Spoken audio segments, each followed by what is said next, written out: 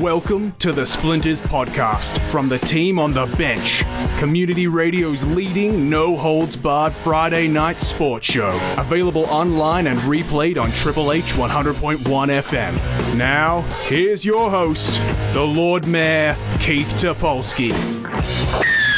Yes, welcome to Splinters here on Triple H 100.1 FM, streaming live on the web at www.triplehfm.com.au. You can also download us at podcasts.com, at TuneIn, at Spotify, at iTunes. You can download us everywhere. You can download us in Siberia, in Kazakhstan, in North Korea, absolutely everywhere. I am the Lord Mayor, Keith Topolsky. It's early April, which means it's starting to get cooler outside, which means it's starting to warm up in the Northern Hemisphere. That means one thing, NHL playoff time. Bring it on. Eastern Conference we're going to start with, and joining us, he's becoming a star on the bench. People love him. They come from everywhere. They call him from everywhere to get a piece of him. He's one of the Sydney Bears stars. He's a big name on Splinters. He's a big name on the bench. And it's a big welcome back to Jeremy Vasquez. Thanks, Keith. How's it going? Not too bad. How are you doing now that you're back from America? We did ask you when you came in on Splinters, but has Ron been pushing you through your paces, or are things going fairly well at the moment in Bears preseason? Yeah, things are going on well. Everyone's just getting their feet and, getting the puck touches and whatnot, getting ready for the season. All right, fantastic. Speaking of getting ready for a season, they do say that the real season does start when the playoffs begin. So let's get straight into it. And the Metro Division. Now, this has been a bit of a dog's breakfast of a division this season, because everybody thought that the Islanders would stink and the Penguins would take it by storm and the Capitals would have a bit of a hangover. But the Metro has dealt some real surprises so far this year. Yeah, the Metro has been a tight one, all within 5 points of each other. Washington sitting up there in the first, and it's a dog-eat-dog world in the Metro. Now, as we record this, Washington do sit on top of the Metro Division, so we're going to start with them, and that they've enjoyed some, shall we say, average goaltending. I wouldn't say that they've particularly enjoyed the goaltending so far this season, but Alex Ovechkin has put up 51 goals. It's another 50-goal season for him. His shooting percentage is a little bit above what you would consider to be average, but he's getting some great support. I mean, John Carlson, as a defenseman, has posted 71 points in 73 games, and he's not what you consider an offensive defenseman by any stretch. He's what they need right now. They need a D-man putting up points, and he's doing it for them. Setting up Ovechkin on the power play and getting all those assists, racking them up. Absolutely. And in terms of the Capitals getting some really useful secondary scoring rather than just relying on Ovechkin, I suppose you could turn around and look for someone like Evgeny Kuznetsov, who's posted 20 goals, which is probably a little low for him. But given that it's Backstrom that has really been stepping up with Ovechkin over the last couple of seasons, Kuznetsov posting 51 points through the season isn't that bad, especially when Tom Wilson was given a big, juicy, fat contract last season, and he's been a bit disappointing, only 40 points through the 60 games so far. Yeah, they're underperforming to the Washington Capitals standards, but I'm sure that they'll pull it out for the playoffs, and we'll certainly see some very interesting hockey in the coming week. They have reeled the Islanders in for top spot in the division. They did start slow, as you say, but that was a Stanley Cup hangover. In Alex Ovechkin's case, it was a literal hangover, not just a cup hangover, given how much he had to drink in the off-season. But they brushed through Pittsburgh last season. You've got to think that any path to the Cup for Washington will mean that Pittsburgh will have to go through. They'll have to go through Pittsburgh again, I should say. Now that they've thrown the monkey off the back, do they push through Pittsburgh easily again, or does Sid Crosby step up and say, you're not doing it again, Alex? Pittsburgh, they're definitely not a team to just look off. They have Gensel, obviously. He's a goal scoring machine in the playoffs, and they have Letang at the back, and Matt Murray he's still doing his thing, So there's certainly room for the Caps to really find some difficulty against the Penguins, although I don't think they're going to look at them and have any real mental demons. But even for the Capitals, we'll get to the Penguins in a moment, but for Washington, even if you can get through Pittsburgh, which is certainly doable for them now that they have thrown the monkey off the back finally, how does Washington beat Tampa? Because I'm looking at the way that Washington matches up, and you've got Ovechkin, but then Tampa throws back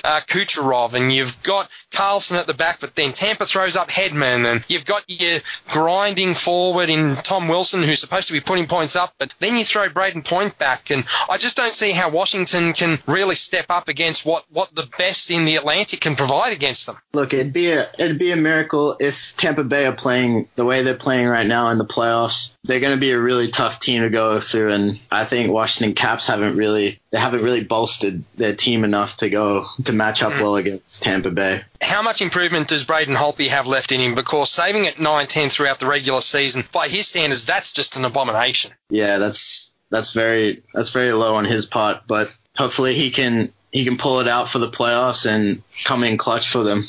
Well, they certainly do need to pick up the goaltending and the offense, because the penalty kill ranks 24th in the NHL. That's out of 31 teams. They're killing penalties at 79%. So make a case for me. How does Washington get through to win the cup, or is it just a bridge too far given what they're putting forward at the moment? Look, if they are still 10th in power play percentage, so if that power play's pumping and they get the right calls, anything can happen. Alex Ovechkin one-timing just from off to the side of the net is just scary whenever you think so. You've got to think that Alex Ovechkin is going to lead the way. We go from a team that has really struggled in terms of the goaltending to a team that has really lived off the goaltending so far, and that's the New York Islanders. I think it's fair to say this is probably the surprise packet of the season, given they were tipped to run last, even behind my Ottawa Senators, once they lost John Tavares in free agency. Absolutely. They're solid looking team. They're all cylinders. They're very deep from first line to fourth line. They have unreal goaltending, whether it be the backup or the starter. They're the real surprise of this season. Robin Lehner's saving at 9.28. Thomas Greiss is the backup, or Thomas Greiss, I should say, is the backup, and he's parking it at 9.26. And really, the scoring is happening really by committee, because Matt Barzal, he's the leading point scorer. He's potted 18 goals and 62 points throughout the season. Brock Nelson's got 24 goals and 51 points, but some of the shooting percentages for the Islanders, I'm just a bit worried. Brock Nelson, okay, 14% is sustainable, but Casey Cizikas, 20 goals, and he's shooting at 18.5%.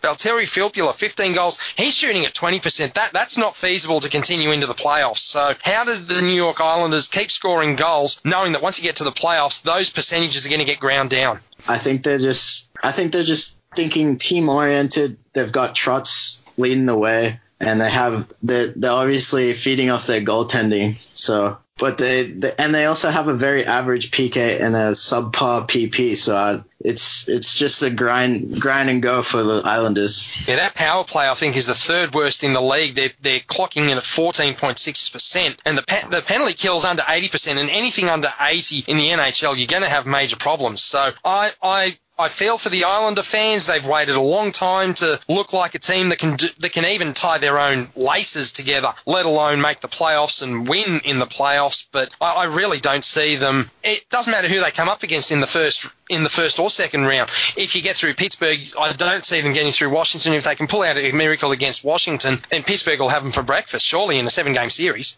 Yeah, it's certainly going to be fun to watch. They're really going to struggle. Speaking of the Pittsburgh Penguins, anybody who counts them out has just got absolute rocks in their head. Matt Murray, 920 save percentage. Casey DeSmith is clocking at 916. Sidney Crosby's posted 94 points this season, even by his standards. In the current, I don't know whether you can even call it the dead puck era anymore, because players are posting so many points. They're really going hard. Phil Kessel's 24 goals through the season for 74 points. As you mentioned before, Jake Gensel has been a revelation playing on Crosby's wing. He's potted 38 goals at the time of recording, so there's every chance he's going to go into the playoffs as a 40-goal scorer. He's shooting at almost 18%. Chris Letang has 56 points through 63 games. They're clocking in on the power play at almost 25%. That's good for 5th in the league. This is a team that took a long time to get going, but now when you look at them, you got to think they're going to be one of the genuine contenders. Yeah, absolutely. That Crosby's just going to come into the playoffs and he's going to do his thing. Gensel's going to pot home about a hat trick every game. It's going to be fun to watch. Now, what happens though if that Crosby, Malkin, Gensel top two top two system with Kessel even, what if that shuts down? They don't have an awful lot of depth scoring behind them. So do they then rely on the penalty kill to step up, or does Matt Murray have something extra in the tank? Because he started out badly. He had some injuries, but he's clocking in at 9.20, and that's pretty solid goaltending for a kid his age, even with a couple of Stanley Cups behind him. Yeah, he just needed his time to warm up. He'll be ready for the playoffs, and they have the fifth best power play percentage, so I think they should be good walking into the Metro Division playoffs. Now, this is where things get a little bit murky, and we don't really know how we're going to see these teams perform through the wild card, and it really does depend on luck of the draw, because you're facing off against the Washingtons and the Tampas of the world. So, and this is where we're going to stop, because we're going to do a little bit of an intro, because we don't know who's in what order, or even if these guys make it. So this is where we start with Carolina. 3, 2... Clocking into the wildcard positions, or one of them at least, the Carolina Hurricanes. Now, their goaltending average at best, Peter Mrazek, 9.11, Curtis McElhinney, the backup at 9.12. Sebastian Aho's been a revelation. Toivo Teravainen's been good, but after that, it's a bit of a grind. They're 23rd overall at the time of recording goals against, and the power play is really ordinary, but that penalty kill, given that they can't defend at 5-on-5, the fact that they're killing penalties at 82%, I can't figure this team out. Yeah, they've figured out the PK that they're running on all cylinders. They're going to have to rely on that in the going against juggernauts in the playoffs if they make it, so it should be good. Now, the thing that's taken the league by storm so far this season, if you'll pardon the pun with the Carolina Hurricanes, is the thing that they call the storm surge. After the game, they don't just celebrate on the ice with a few hugs, a few taps on the ice with the stick, and then raise the stick to the crowd. They're going fishing. They're going 10-pin bowling on the ice, using players as props. How much of a distraction do you think is this from actually playing hockey, or do you think that it's a nice little, I suppose, pressure valve release at the end of the game to really keep it fun and exciting through the dog days of the season? Yeah, absolutely. They've got a bunch of young kids, so they're obviously having fun with it. It's obviously a fresh new change from past seasons. It's obviously very, very bad seasons. So they're just looking to have some fun in the locker room. Now, as I say, the goaltending's been average, and the fact that they've got those kids, really, that pressure release is really doing them some good by the looks of it. What do you think Rod Brind'Amour has brought in? Because in something like 4 seasons with the team, Bill Peters, who's off in Calgary now, he couldn't do anything with this team, and all of a sudden Rod Brind'Amour comes in, and yeah, they started the season slowly, but they found themselves in a wild card now, so anything's possible once you get into the playoffs. Yeah, absolutely. Fresh new faces always help.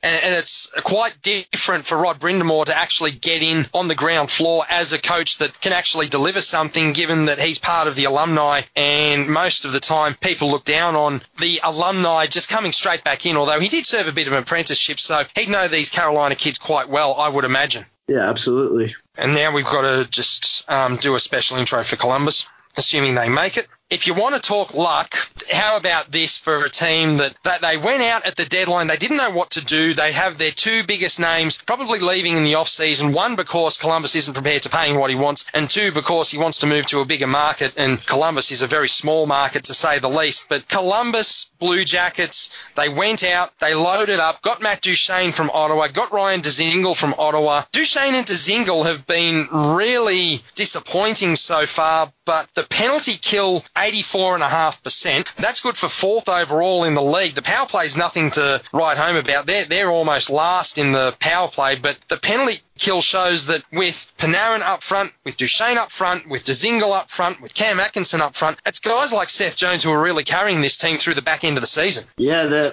they've had a bit of a roller coaster season, bloating up and having very average goaltending. It doesn't help, but Panarin's still doing his thing, and I think that they could be a little sleeper in the playoffs here. Do you think if Columbus come up against the likes of a Pittsburgh or a Tampa that they're going to be found out? Or do you think that they have the ability to go right all the way through and really take down the big names and not just be a sleeper against some of the lesser lights like the Islanders? They certainly have the assets for that. If they run on all cylinders like they know know how to play, I think they should be fine going against those juggernauts, matching up pretty well. you come up against an Islanders in the first round, you've got to be pretty confident that you're going to win your first ever playoff series. Remembering that Columbus has never been out of the first round in their history. I think they've only been to the playoffs 2 or 3 times, and they've been lit up on a couple of occasions, and they almost got there one time. But do you think this is the year? Have Columbus, obviously if they fire on all cylinders, that they've got the ability to beat anybody, but do you think this is the year they can fire on all cylinders at least through the first round? Definitely through the first round. They can definitely find the Islanders on their back foot if they come out the way that they're supposed to play. But, that's come game time. Okay, we get to the business end of the Metro. We're looking at the conference final. I assume you're going to pick Tampa Bay to come out of the Atlantic, but we'll get to that in a moment. Who is lining up for the Metro division in the Eastern Conference final? Who do you think makes it to face off, I would imagine, against Tampa? Pittsburgh Penguins. You think Sid's going to go back and put Alex back in the corner again, or do you think that Pittsburgh probably dodged that because Washington are going to find the going a bit difficult in the first round? Sid won't let it go. That last year was a bit of a disappointment, but I think he's coming back with some revenge.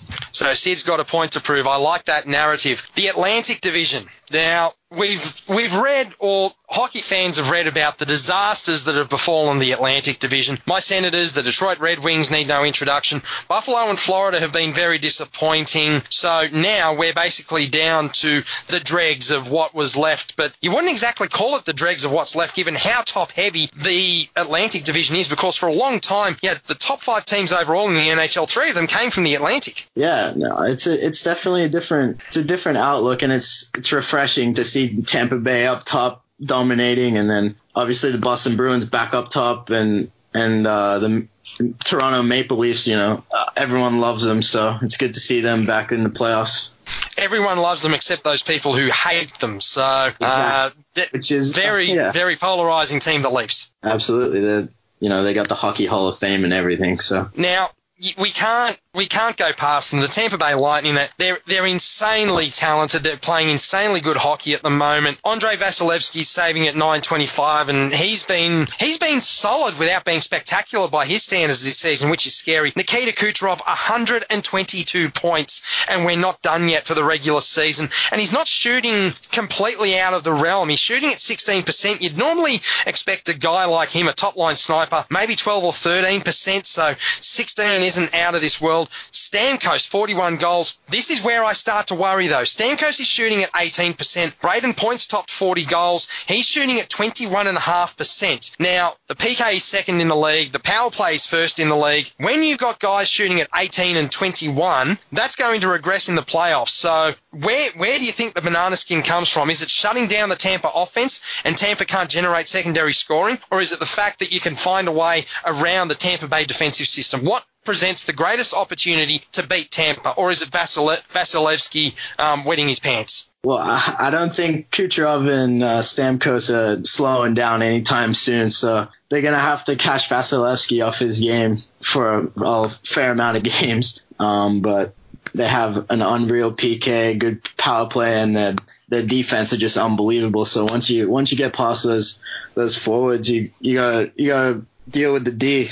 So it's hard to say, but probably you got to attack them while they don't have that first and second line on. You've got to think that the weakness, if you can even call him a weakness, is probably Vasilevsky, because he's still young by goaltending standards, but even to call him a weakness, I think that's a bit of a stretch. Yeah, he has better numbers than most of the other goalies in the playoffs. I think he'll still perform the way he's been performing. Well, now we might get to the rest, perhaps, and this might be the kindest way to describe the way that the rest of the remainder of the Atlantic Division stacks up, because it's difficult to see anybody taking the Tampa Bay Lightning, but we come down to the team that I think has been fairly surprising, not necessarily this season, but the way they've avoided the total teardown and rebuild by some really good drafting in the later rounds, even though a couple of seasons ago they had 3 picks in the first round and just, there's no polite way to say this, they crapped their pants on the lot. They passed on guys like Barzal and Kyle Connor and Thomas Chabot to take really guys that are just stuck in the AHL at the moment, but some of their depth drafting has been good. As much as I hate to pay credit to the guy, because he's just got the most punchable face in the NHL, and he's a player that not even his own mother could love. Brad Marchand has almost posted 100 points at the time of recording. Patrice Bergeron, at 63 games played, 32 goals, 78 points. He's posting points at a rapid rate, and considering he's renowned for his defensive play as a forward.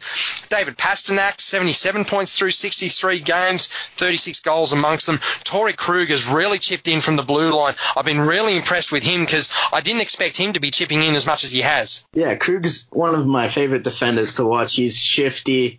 He has unreal snipes. You know, he finds the puck to all these forwards. You know, that's why they're putting up numbers this season. He's a really deceptive player because the way he plays the game, you think that he doesn't really have that in him, and then all of a sudden he'll just go bang, bang, bang, and as you say, it's a Pasternak or it's a Marchand or it's a Bergeron putting it in, or all of a sudden you've set yourself up in the other zone, and he just doesn't look as though he's that sort of player, but he just pokes his head up just at the right time. He has an uncanny sense of timing as to when to get himself involved in the offensive play. Absolutely, and that's part of the reason that attributes to the 26% third in the league power play. That power play is quite scary. So if you give up the man advantage against the Boston Bruins, if you find yourself on the penalty kill, good luck with that. But their kill's not bad either. It's 10th overall. It's not elite level, but that they're breaking that magic 80% marker. And once you're breaking 80%, you've got to back yourself in against most teams. Well, apart from Tampa, possibly. Yes. Well, these are all the factors that have put them second in the Atlantic. So. Does Zdeno Chara become in the playoffs an asset or a liability, given that he's 41, he's 6'9", he's a big unit, but being a big unit, he is slowing down at his age. Does that physicality and size bear good fruit for Boston, or does it bear bad tidings for Boston, given that he's old and he's starting to slow down? I think you still have to play him. I think it's good for them because it does bring a good shot from the back. They definitely need that. Along with McAvoy and Krug, they definitely need a big defender, and you know he brings a veteran presence to the locker room as well. He's been in the playoffs multiple times, so he knows what's going on. You're right, it's a brutal slap shot. And speaking of the Boston Bruins being brutal, you can't go past the Bruins in the playoffs for their 2013 Game 7 miracle when they took down the team that everybody loves or loves to hate in the Toronto Maple Leafs. And it's just been, for me as a Senators fan, it's been lovely just seeing the Leafs really crap themselves down the stretch, because you had Mitch Marner, he's sitting on 25 goals and 91 points this season. Tavares has been good. Matthews was injured, but he's posting more than a point per game, but the blue line is a real drama for them. Morgan Riley is really the main man there for the Leafs, because the penalty kill sitting on 13th, they went out and got Jake Muzzin, and then Mike Babcock said, well, he wasn't perfect, but it's what we're stuck with. I thought that's hardly a way to welcome your bright spanking new acquisition from Los Angeles. Yeah, you see, Mike Babcock he's very sad about his blue line nowadays, but you know that they're very good up front with Mana and Tavares and Matthews, and the list goes on and on. Kapanen, for example, they have a lot of depth in the forwards, but they obviously need to figure out their defense in the coming years, and you know, going into the playoffs, it's definitely going to be a weak spot for them. Now, going into the playoffs, is Toronto even going into the playoffs in the sort of form that would see them even consider themselves a chance against Boston? Because twice in 2 weeks, my Senators, and I still love saying this, have lit them up by a total of 10 goals to 4. They beat them 6-2, and then they got a 4-2 result over the Leafs, my Senators. So if the Leafs are losing to the last place team, and it's not even close in terms of who's running last, if they can lose 2 games by a combined score of 10-4 this close to the playoffs, surely Mike Babcock's got to be absolutely packing it. Yeah, it's definitely not a good look for them. You know, Ottawa Sens, they're very woeful, so they really got to figure their stuff out going into the playoffs. You got to think that the Bruins will take them easily in that first matchup.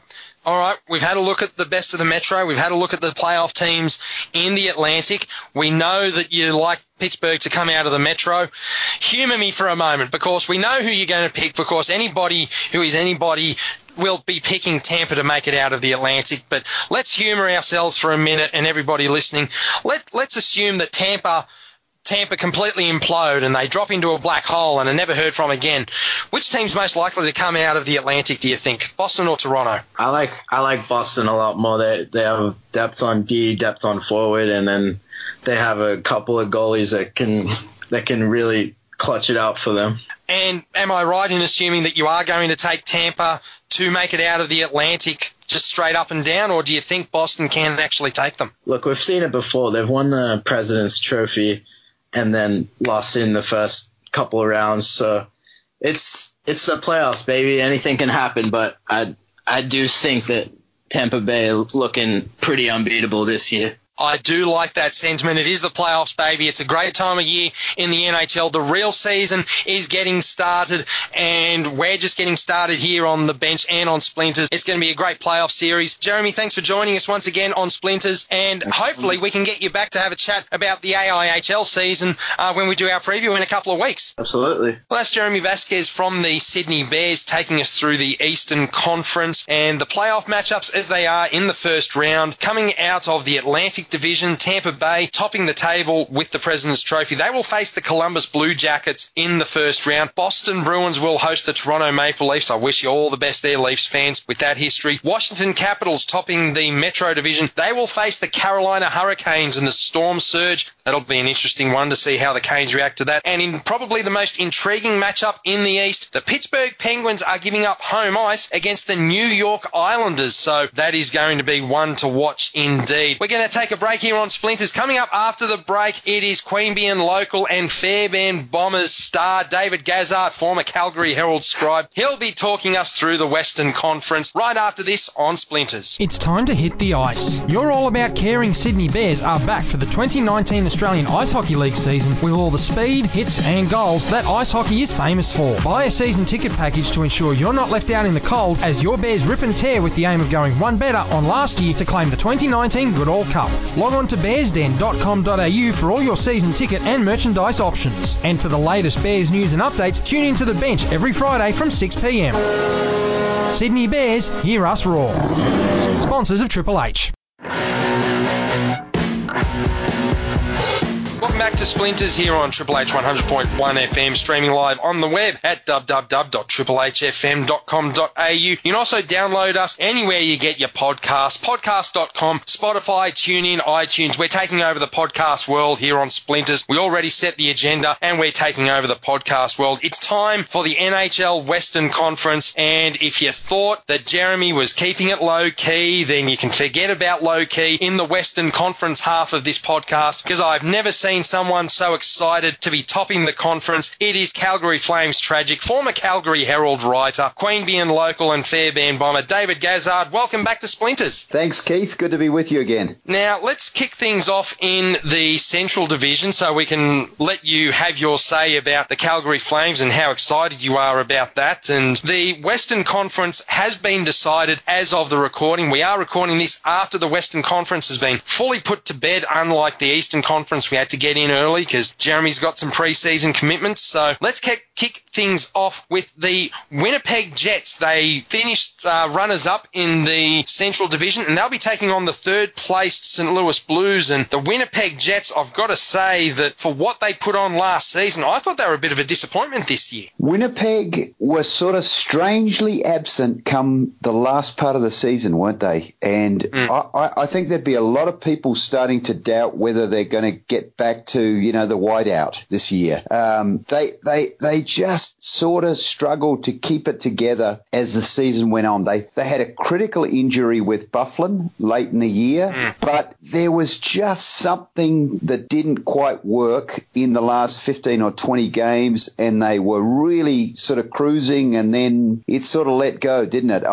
You sort of wonder if everything is okay with that team. I know there are sort of, a lot of people in Winnipeg that have got crosshairs on Lane, and the guy's got the biggest shot going around, but he just couldn't seem to pull it together at the end. He just didn't seem interested. I know Don Cherry, Rock'em Sock'em hockey commentator Don Cherry. And for those that aren't familiar with Don Cherry, he's the Canadian guy with the grey hair and the beard. He wears those suits that are so loud you've got to turn the volume down on your TV. They are just absolutely wonderful to look at, but fashion sense maybe maybe a little bit adrift, but certainly very loud suits. But I know he ripped into Line A, definitely. He did. He sort of said, this guy's got the most amazing shot. He just needs to let it go. What is his problem? He's got to get this together. So you just kind of got the feeling there was a bit of a cancer problem maybe with the club. They certainly got the talent, and when they turn it on, they're an awesome team. I mean, they could go deep into the playoffs if they really get their act together. Yeah, I'm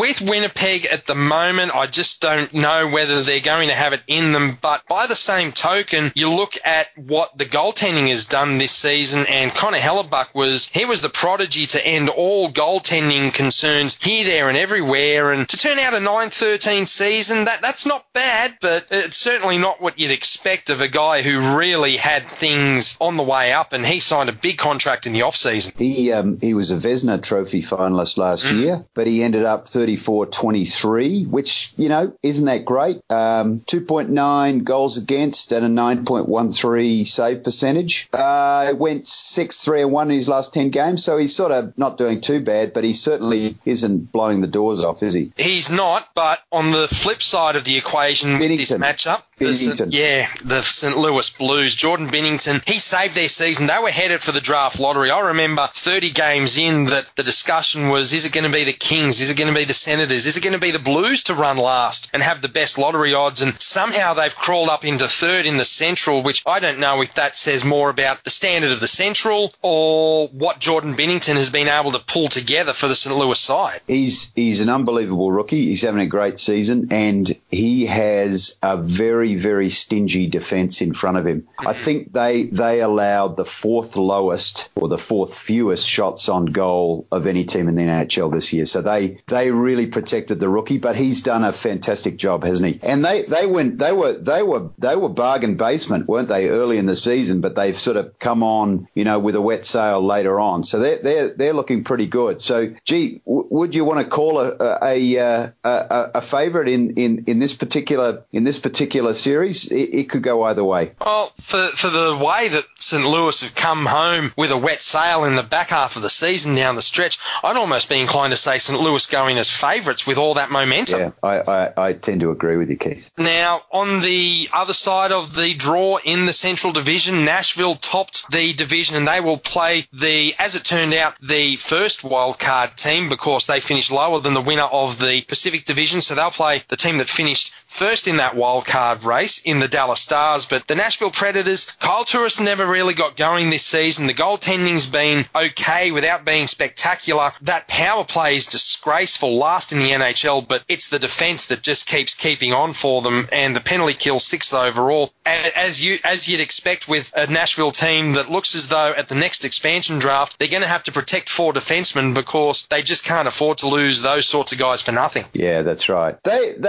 Nashville had some problems early on, don't forget, with injuries. They had some pretty big guys go down with injuries. PK Subban, Arvidsson, Philip Forsberg were down early in the season, but they have kind of come on strong of late as well. I think they went something like 8-2-1 in their last 11 games. So and that they used that to claim the Central Division. So they're sort of running in hot. So I wouldn't count them out, even though they have had some trouble with defence. And they've got home ice against a team that, well, if you want to talk about riding your luck into the playoffs, not necessarily the luck, but they've certainly ridden goaltending into the playoffs. The Dallas Stars, Ben Bishop, 934 save percentage. Anton Khudobin, the backup, is saving at 923, and that goaltending has just been absolutely sensational. 5th overall in the penalty kill, just under 83%. And this is a team that used to score goals for fun and win games 8-7 and 7-6 and 6-4, but now they're grinding results out under Montgomery, their new coach. And I think that's got a lot to do with the fact that I know Sagan got panned as well as Ben during the season by the owner, and we spoke last time about Jason Spezza just being a cancer or an anchor on this team, so they've had to find different ways to win. The other thing too, think about this, right? Bishop is playing really well. Khudobin is certainly a worthy backup, but on the other end of the ice, you got Pekka Rinne, right? Vezina Trophy year last year. Again, very, very solid, 9.18% save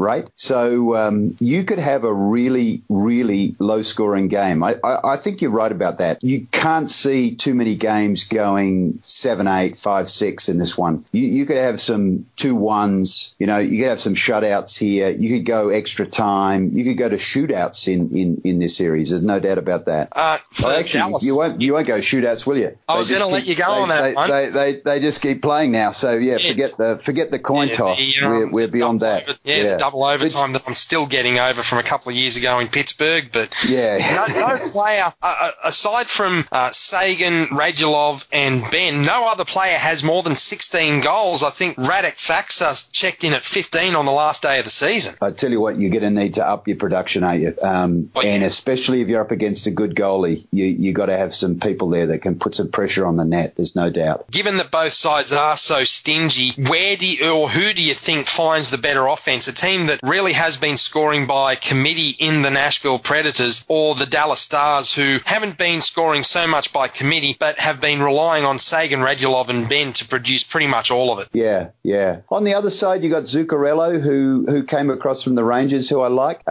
He broke his arm about 5 minutes into his Dallas debut. Yeah, I think he blocked a shot in the arm and busted his arm. He's come back, so he's there. He can find the net. So, look, it's tough to call this one. I'm kind of glad, actually, we'll get straight to the Flames straight away. I'm glad we didn't match up against the Dallas Stars. They beat us every game this year. So they don't, they're one of those weird teams that can find the right chemistry per team. And if they get it going, they are very, very stingy on defence. So Nashville took the series 3-2 this year, so it could go either way. And if there's a time of year, I should say, that you don't want to run into a hot goaltender, it is playoff time. So I'm leaning Dallas simply because of that Bishop-Khudobin pairing, but it's going to be a tough one. So it's really difficult to get a read on where this series goes because of the goaltending situation. You're quite right. 50-50. You wouldn't want to put your house car boat on it, would you? This is the last series. This is the last series you'd be betting anything on, regardless of where you had the money or where you had the asset coming from. You'd probably just put that in the pocket and wait for another series to come along. We'll head across to the Pacific Division, and we'll start with the seed game so that we can leave that wild card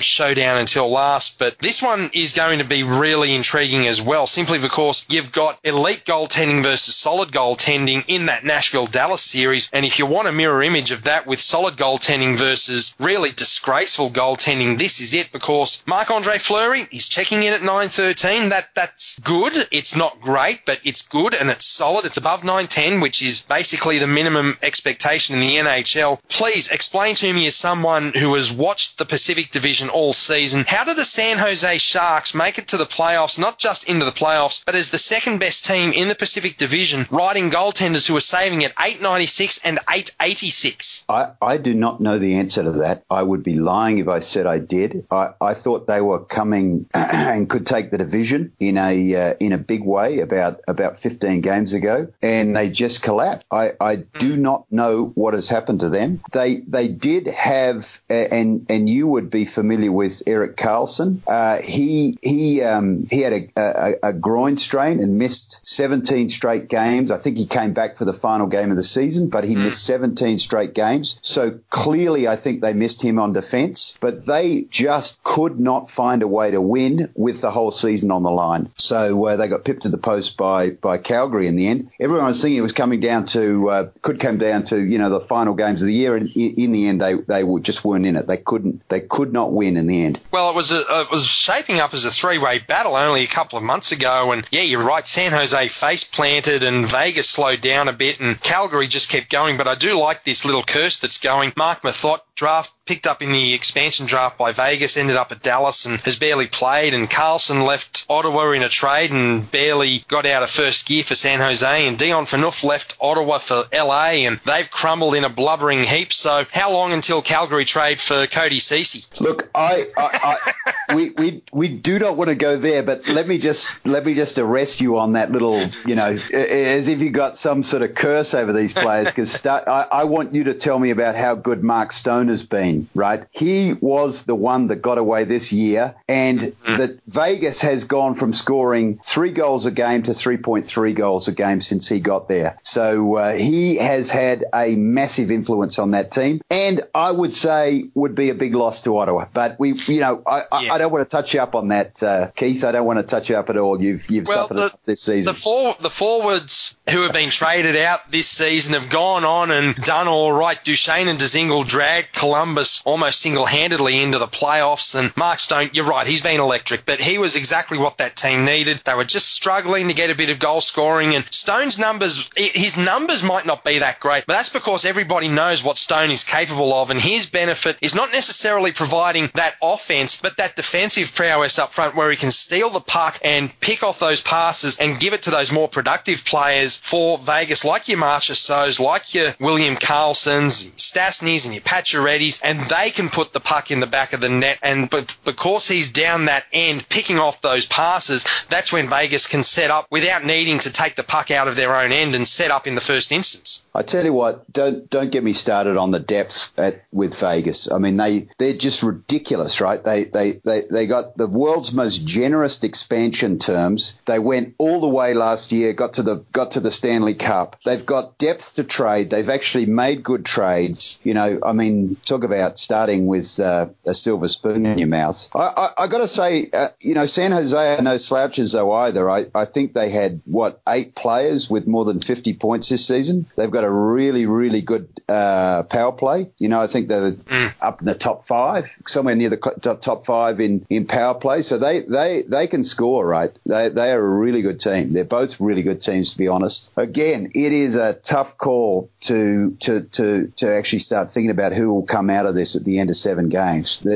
San Jose, I think, took the season series 2-2. So. Well, I think it comes down to exactly how much of a physical grinding game can San Jose play, because if they decide to try and skate with Vegas, they're going to get towelled up 3 ways from Sunday. If they can turn it into a physical grind, then that might be their best option, trying to fire those pucks in from deep along the blue line at point through the likes of Karlsson and Vlasic and Burns, because you can't skate with Vegas. They're just going to run rings around. Yeah, they're a fast team, aren't they?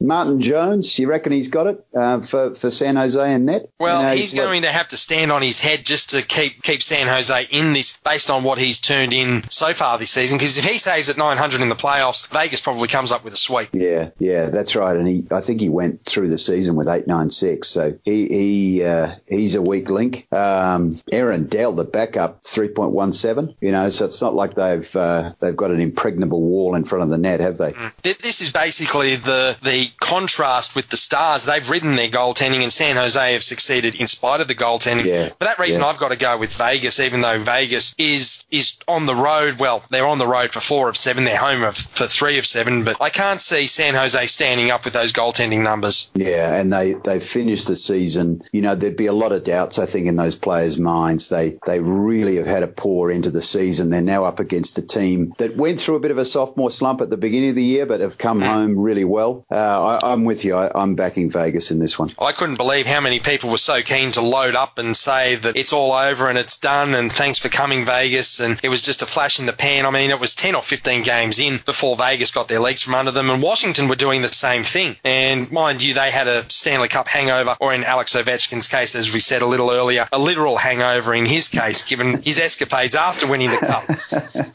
So did that guy stop drinking for like 50 days? I think it was just shy of 2 months that he just partied for, and I couldn't believe that he actually got back in shape enough to start the season, and then he was just electric right through and take out another Rocket Richard, and he's just a freak. Yeah. But now, your favourite time of the podcast? Even hungover, I'll dominate you. Well, hungover, he might get outscored by maybe, who would you say probably get him in that situation? Maybe a Pedersen, but that's assuming that this isn't just a flash in the pan brilliant start to the season because Pedersen, if he comes in next season and has a sophomore slump, you never know what might happen. Yeah, that's right. That's right. Yeah. All right, now it's time for you to have some fun. So make your case as to why your Calgary Flames will sweep the Colorado Avalanche. I've certainly got Calgary winning this series because I just don't see where Colorado get any scoring after that first line, but it is an absolutely brutal line. McKinnon's posted 99 points, Rantanen 87. Landeskog has posted 75 from 73, and Rantanen, that 87 points came in 74 games, so they're not exactly struggling, but the Calgary use the fact that they've got an insane 5 players who have posted more than 70 points. Do they go after Colorado with the power play?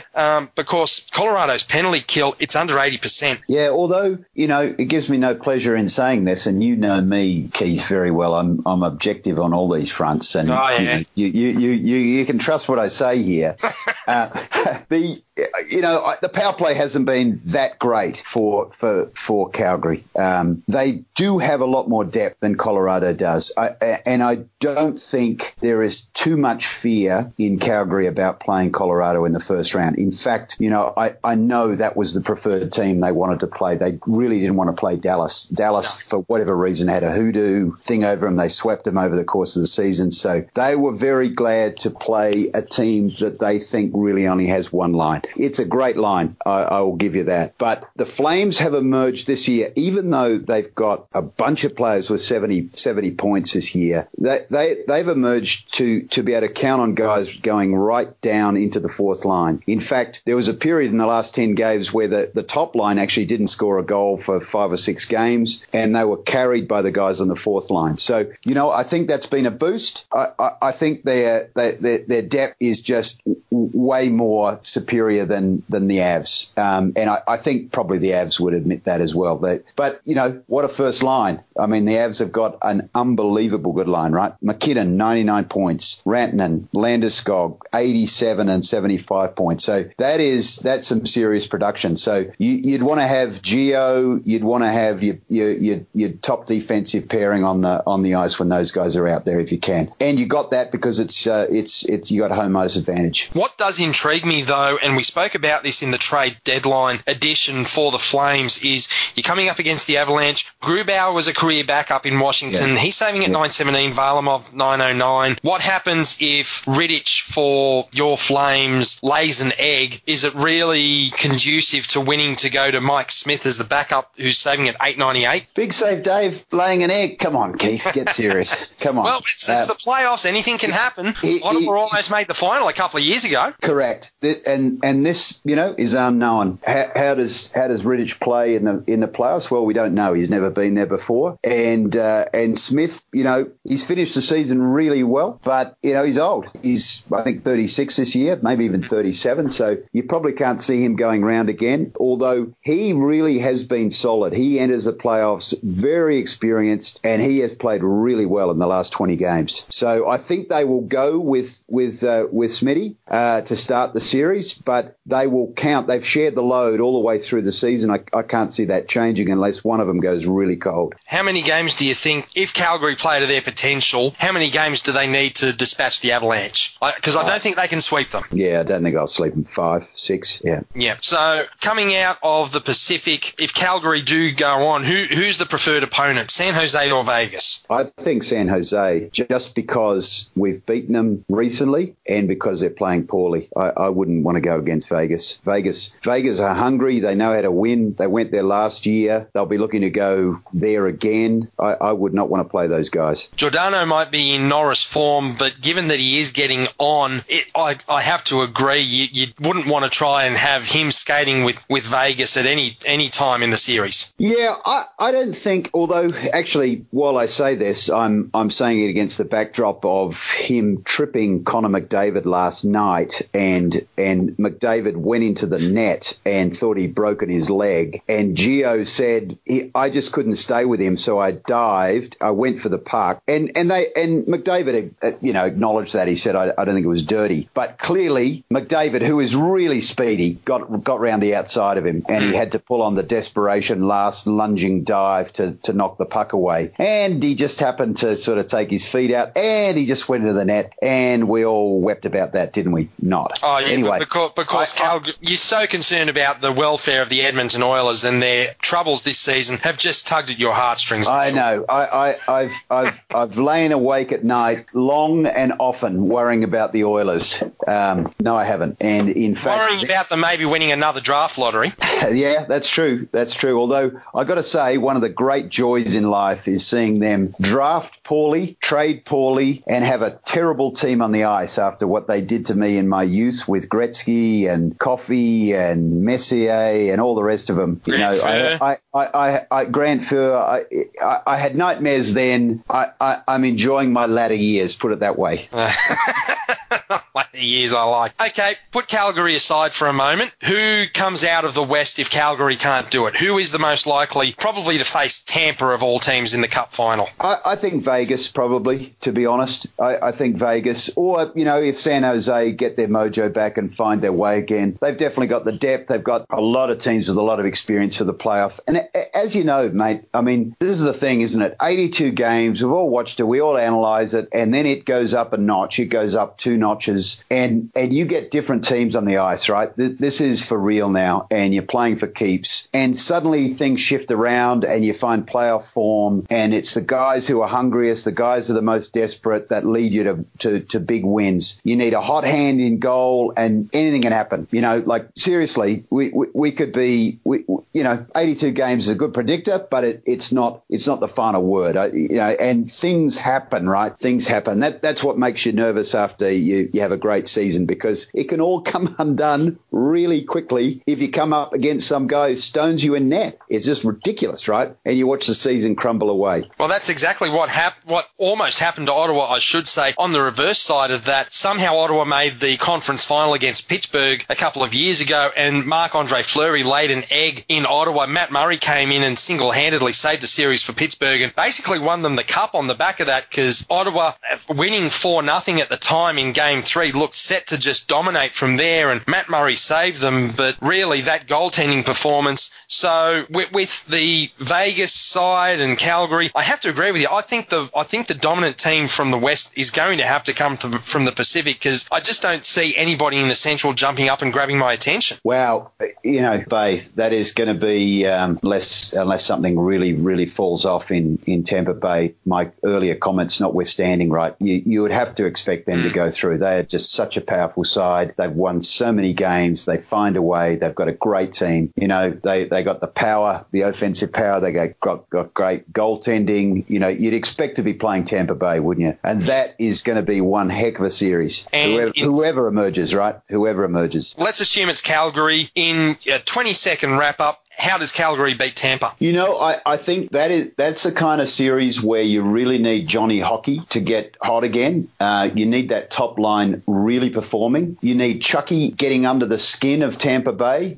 Needling, irritating, crashing the net. You really need to physically dominate them and put them out of the game. You need to get inside their heads, and you need your top line performing. Well, it's certainly going to be a hell of a playoff series, David Gazzard. Hopefully you don't cause too many disturbances to the public peace, and enjoy the playoff series as Calgary look to go all the way. Mate, it is, you'd certainly hope so. I've had to wait for a long time to get back to here. 89, the glory years, taking down the Habs at the Forum in 6 games. Shout out to Jonesy. It's never quite, the NHL seriously has never quite got back to that level. That's all I'd say. And we're in with a chance again this year. So you know who I'm going for. I certainly like your chances at the very least to come out of the West. So thank you for joining us, David, and hopefully we'll catch up fairly soon to talk AIHL as well. Hey, always good to talk to you, Keith. Thanks a lot. David Gazzard there, Queanbeyan Local, Fairbairn Bomber and Calgary Flames Tragic. That's all we got time for on this edition of Splinters. Couple of weeks' time we're going to be talking the Australian Ice Hockey League, and so plenty of hockey coming up here on Triple H 100.1 FM and on triplehfm.com.au and on Splinters. But for now, it's bye-bye.